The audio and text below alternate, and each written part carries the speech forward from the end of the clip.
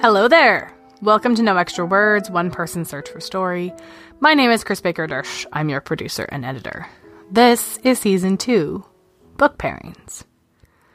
As I've said before, the list of books I wanted to cover this season was easy enough to come up with. Narrowing it down is the harder part. And as I think I've mentioned before, Where the Wild Things Are by Maurice Sendak was always very high on that list.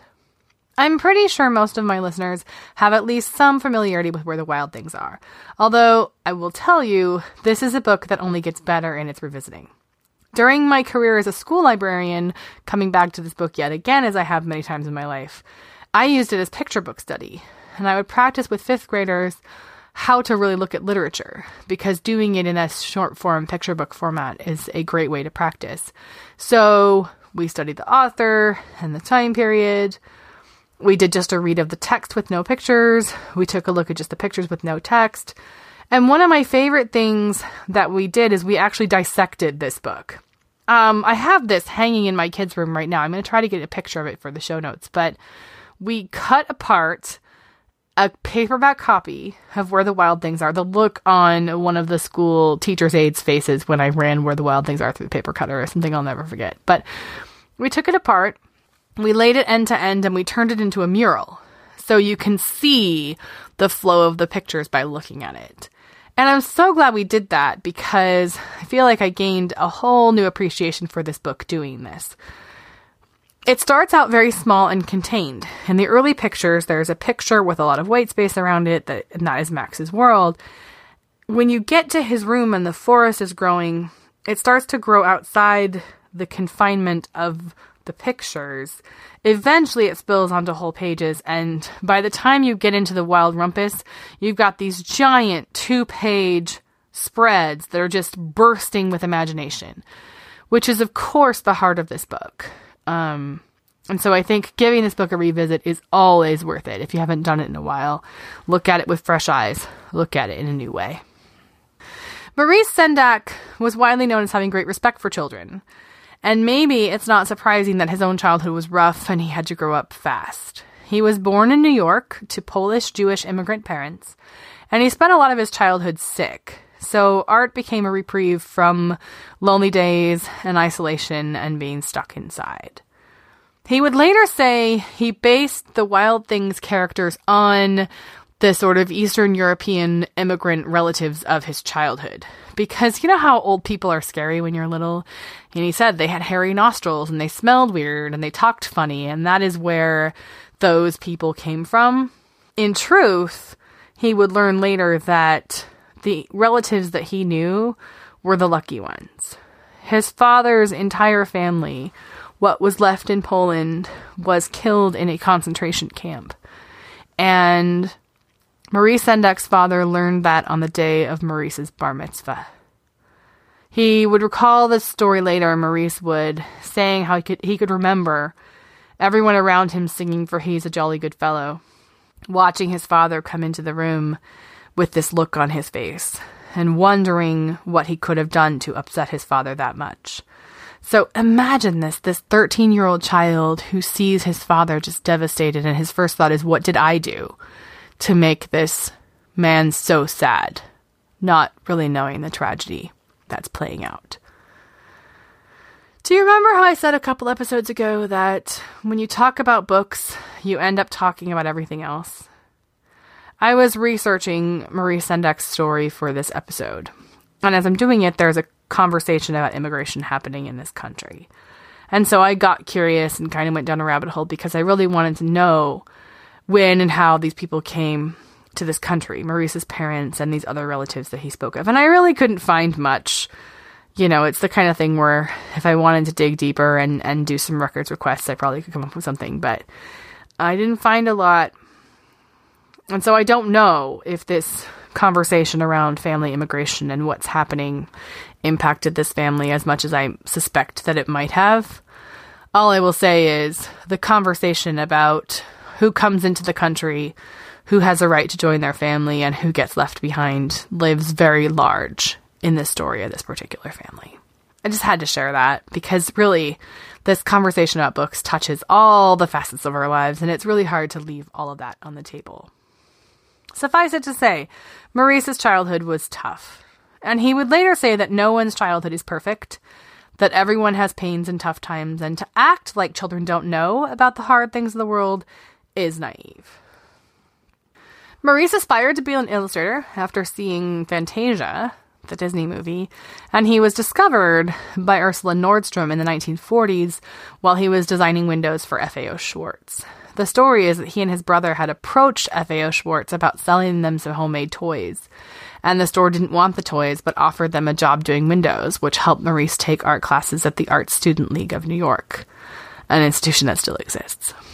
Now, the name Ursula Nordstrom may or may not be familiar to you, but if you've read a children's book that was published in the 20th century, you know Ursula Nordstrom whether you know it or not.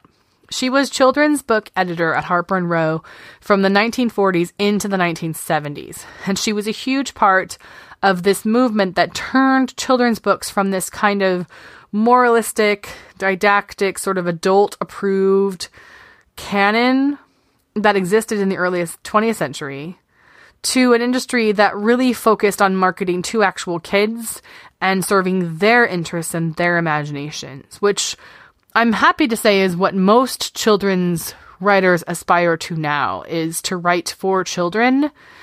You want to please the adults in their lives because teachers and librarians and parents buy books, but the primary goal of a children's book author is to write for children.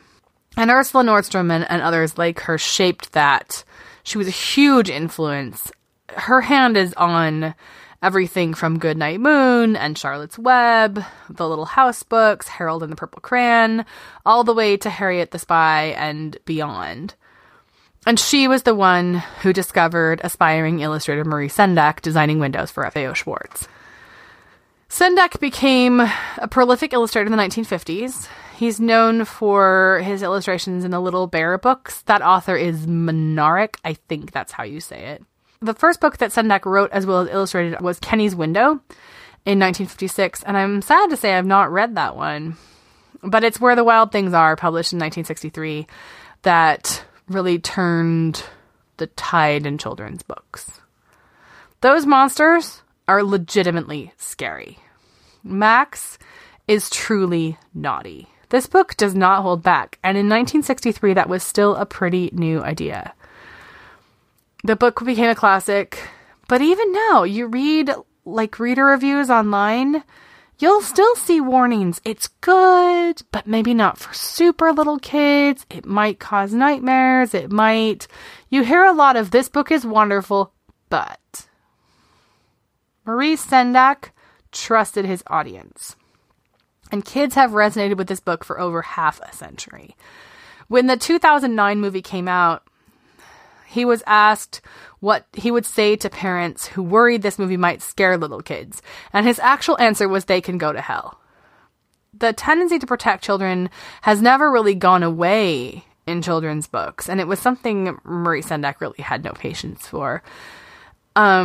He would deal with it later on when the book that really landed him on the list of all-time banned and challenged books and authors, which is In the Night Kitchen.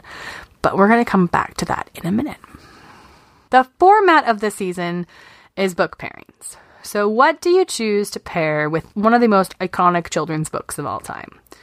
The truth is, Where the Wild Things Are had a huge influence on everything that came after it. So I probably could have picked a lot of things. And I didn't pick this book because it has any special connection that I'm aware of. I picked it because I love it and because it has that same, at its heart, respect for children. And that is Adam Gidwitz's 2010 debut, A Tale Dark and Grim. Grim as in fairy tales. We often forget that the idea of protecting children from scary things is really, really new. I was reading to the 3-year-old today, Little House in the Big Woods, which was published in the 20th century, but is set in the 19th century. And there's a scene where Pa is telling his daughters stories, and they're legitimately scary. Stories about bears and panthers and, the scary creatures that live in the night. And, I'm reading this to my 3-year-old, and I'm kind of watching him to see if he's going to be able to handle this level of scary, and realizing at the same time, the main character, Laura, in the Little House in the Big Woods, is 4 years old. And her father really thinks nothing of sharing these scary stories because stories for children, for a lot of history, were warnings. They were meant to be scary. They were cautionary tales. And we forget that modern childhood is a pretty cushy place. Children throughout history dealt with very real diseases that would leave them permanently disabled or kill their friends. They had to be warned about the dangers of wild animals and the forces of Mother Nature, and they lived in homes and worked on farms and other places that were far from childproof. Now, as I said, I'm a mom, and I'm super grateful to live in a world with antibiotics and bike helmets and this low infant mortality that we are blessed to have. But I also think we have created the illusion that we can protect kids from everything, or maybe that we should. Maurice Sendak was right. There is no such thing as a perfect worry-free childhood with no nightmares, no bad things, and no scary nights. The mom in me might wish there were, but there's not, and that's not really such a bad thing, because the world of being human isn't protected from those things either, and dealing with them is part of learning to be a human, and children are human too. A Tale Dark and Grim includes a lot of the original blood and gore of Grimm's fairy tales, all of those classic stories for children. Delightfully, hilariously, and wickedly so. The book literally begins, quote, "Once upon a time, fairy tales were awesome. I know, you don't believe me. I don't blame you," unquote. His Hansel and Gretel are not the ones you think you know. Fingers get cut off and drip blood. This is a really fun book to book talk, by the way. I love trying to sell this to kids. People get turned into stone. People get their heads chopped off. Not, of course, that Adam Gidwitz doesn't warn you. Page 16, quote, "Are there any small children in the room? If so, it would be best if we just let them think this is really the end of the story and hurry them off to bed. Because this is where things start to get, well, awesome, but in a horrible, bloody kind of a way," unquote. The genius of this book is in its asides, when he talks directly to the reader in bold print so they can differentiate his voice from the story. The asides are snarky and delightful. They help tie the story together. This is a novel, but its building blocks are a number of stories. But they also help remind the reader that this is a story and that they are going to be okay. I am the person who only survives horror films by looking for the errors. That stuff scares me to death. So seeing the wires and looking for someone to react before something is happening and all of those inconsistencies are what helps me remind my brain that this is not real and that I don't have to look behind the shower curtain to look for the psycho killer. So it's possible this is just me. But having those asides, it's the break. It's the breather. The reminder that this is a story, an awesome one, but that I am okay and I am here. The hope is that kids deal with scary things in fiction, on paper, before they have to deal with scary things in the real world. And some training wheels are not a bad thing.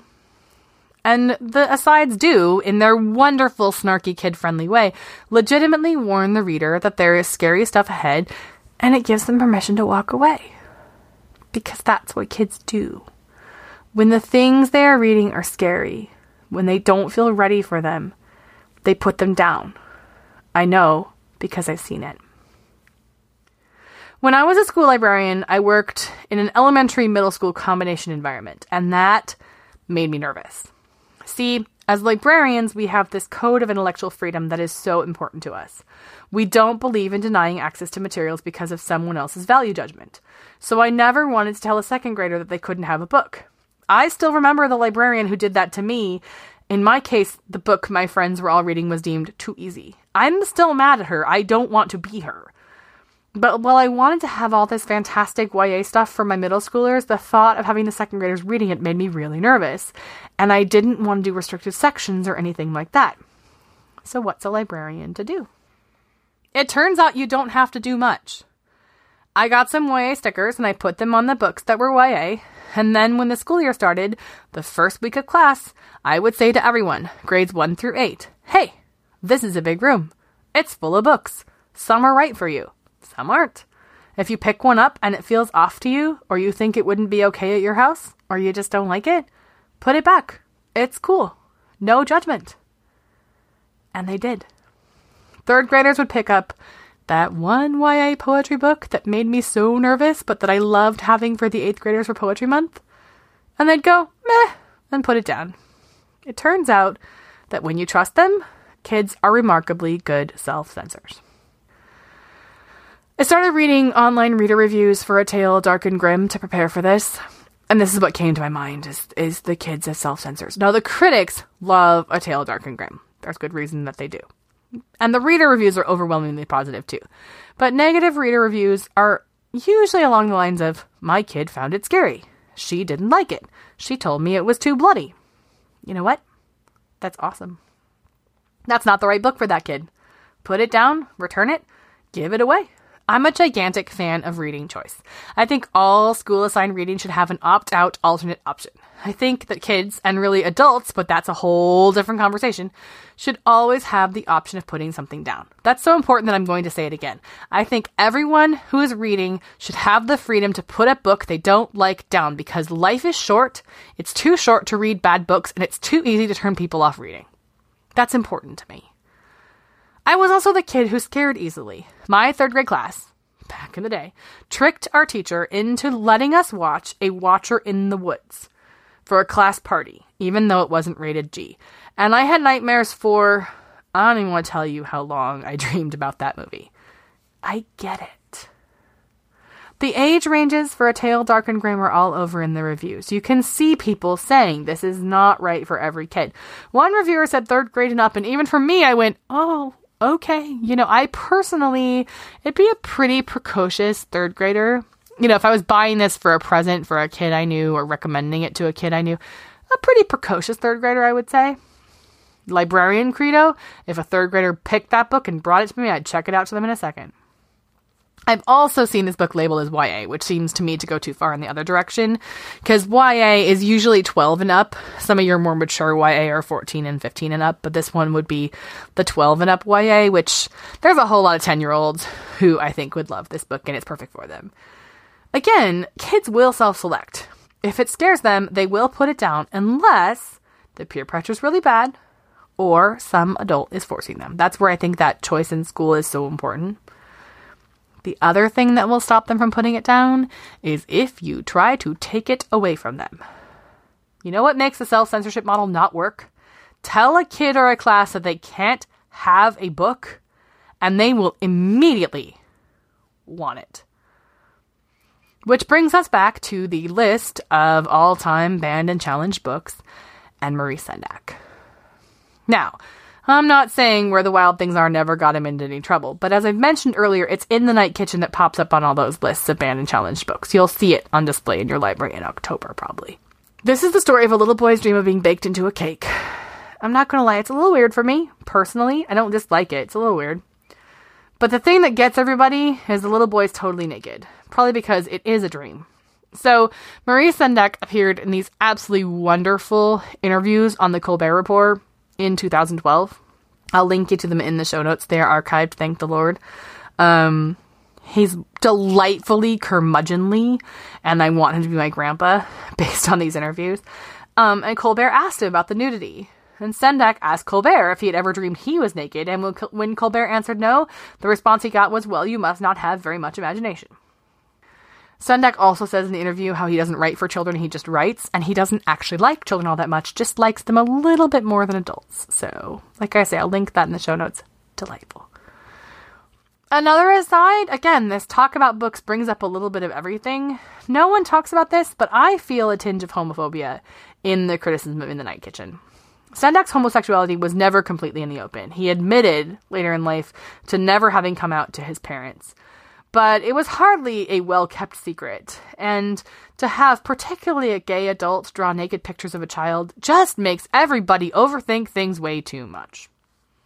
The book is not about nudity, and it's drawn delightfully because it's drawn by Maurice Sendak. Couldn't be drawn any other way. In the Night Kitchen, and all the controversy didn't hurt Sendak. It was never the majority of critics that were coming down on it.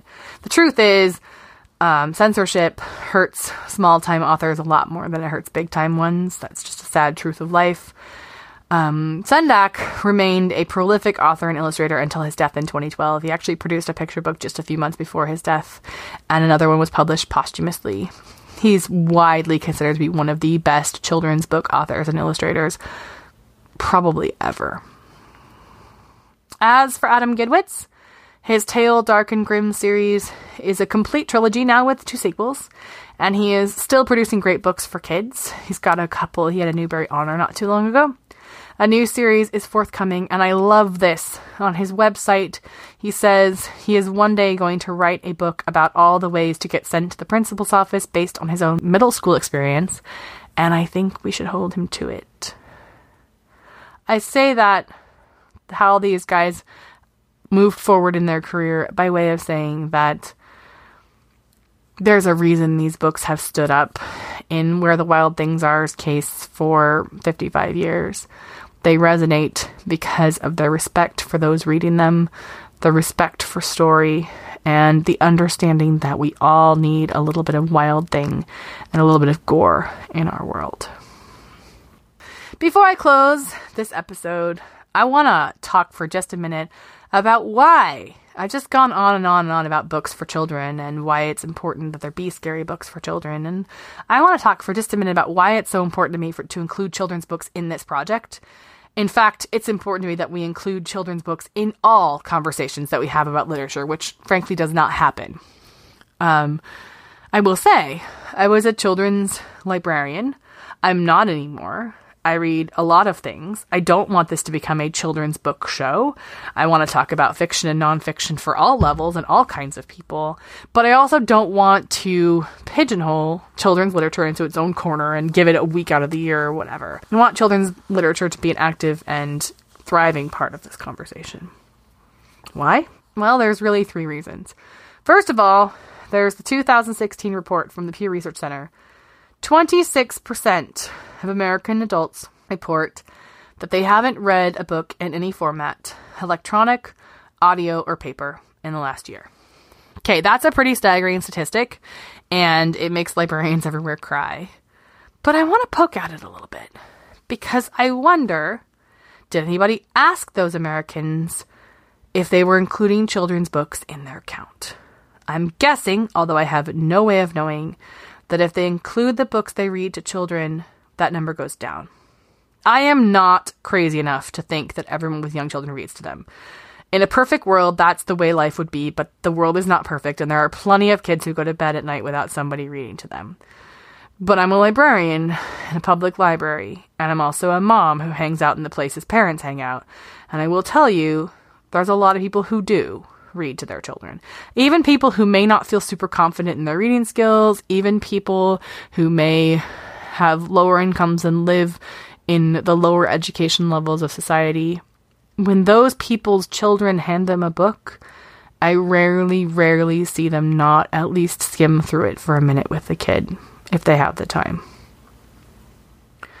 I'm not saying everybody does it. I'm just saying I see it a lot. And I think for some of those people, that may be the only reading that they're doing, is what they read to their children. And I wonder why that doesn't count. Why is it that when you read to your child, it counts as reading for them, but it doesn't count as reading for you? These books are becoming a part of all of our culture.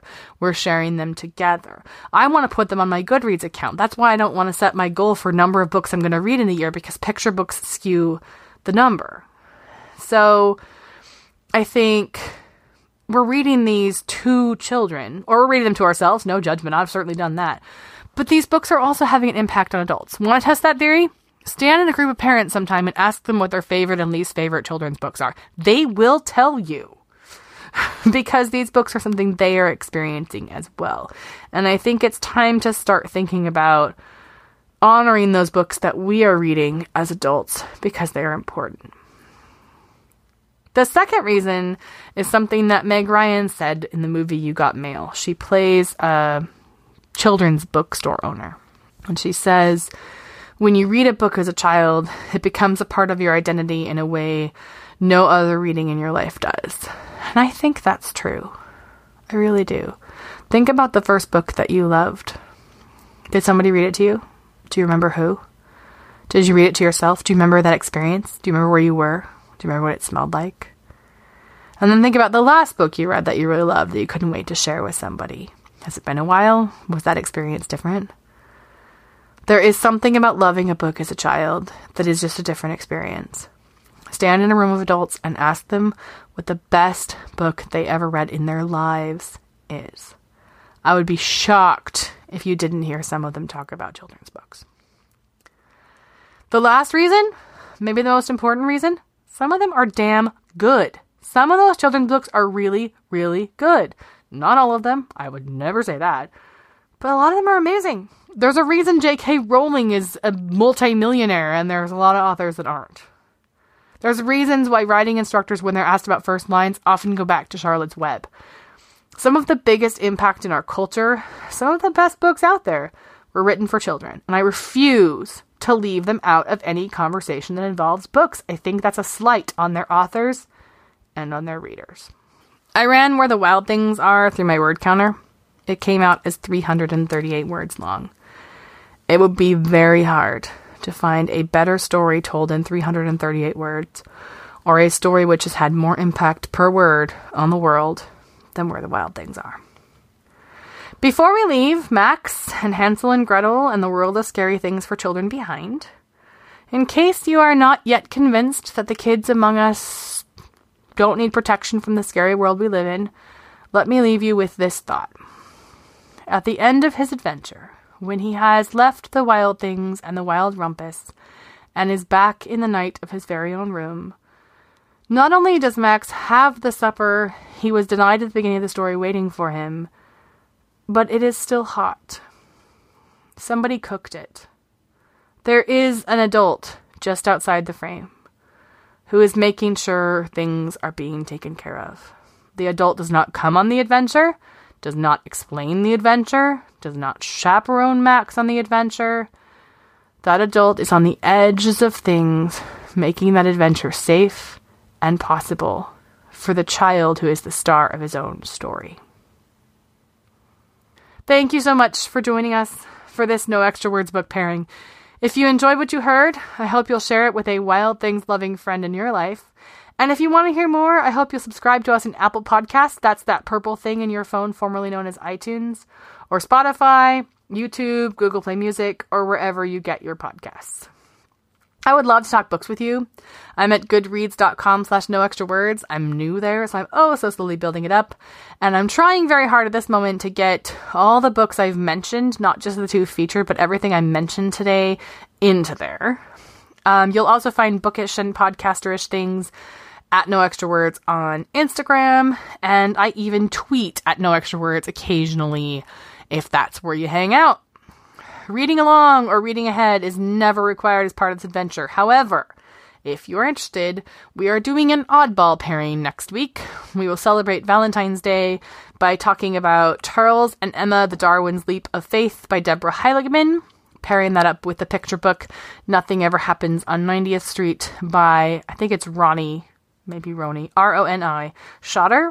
And we will talk about how books frame stories and how we portray relationships of all sorts. And so I hope you will join us then. In the meantime, as always, show notes and more info is at noextrawords.wordpress.com. And I hope you have a wonderful week.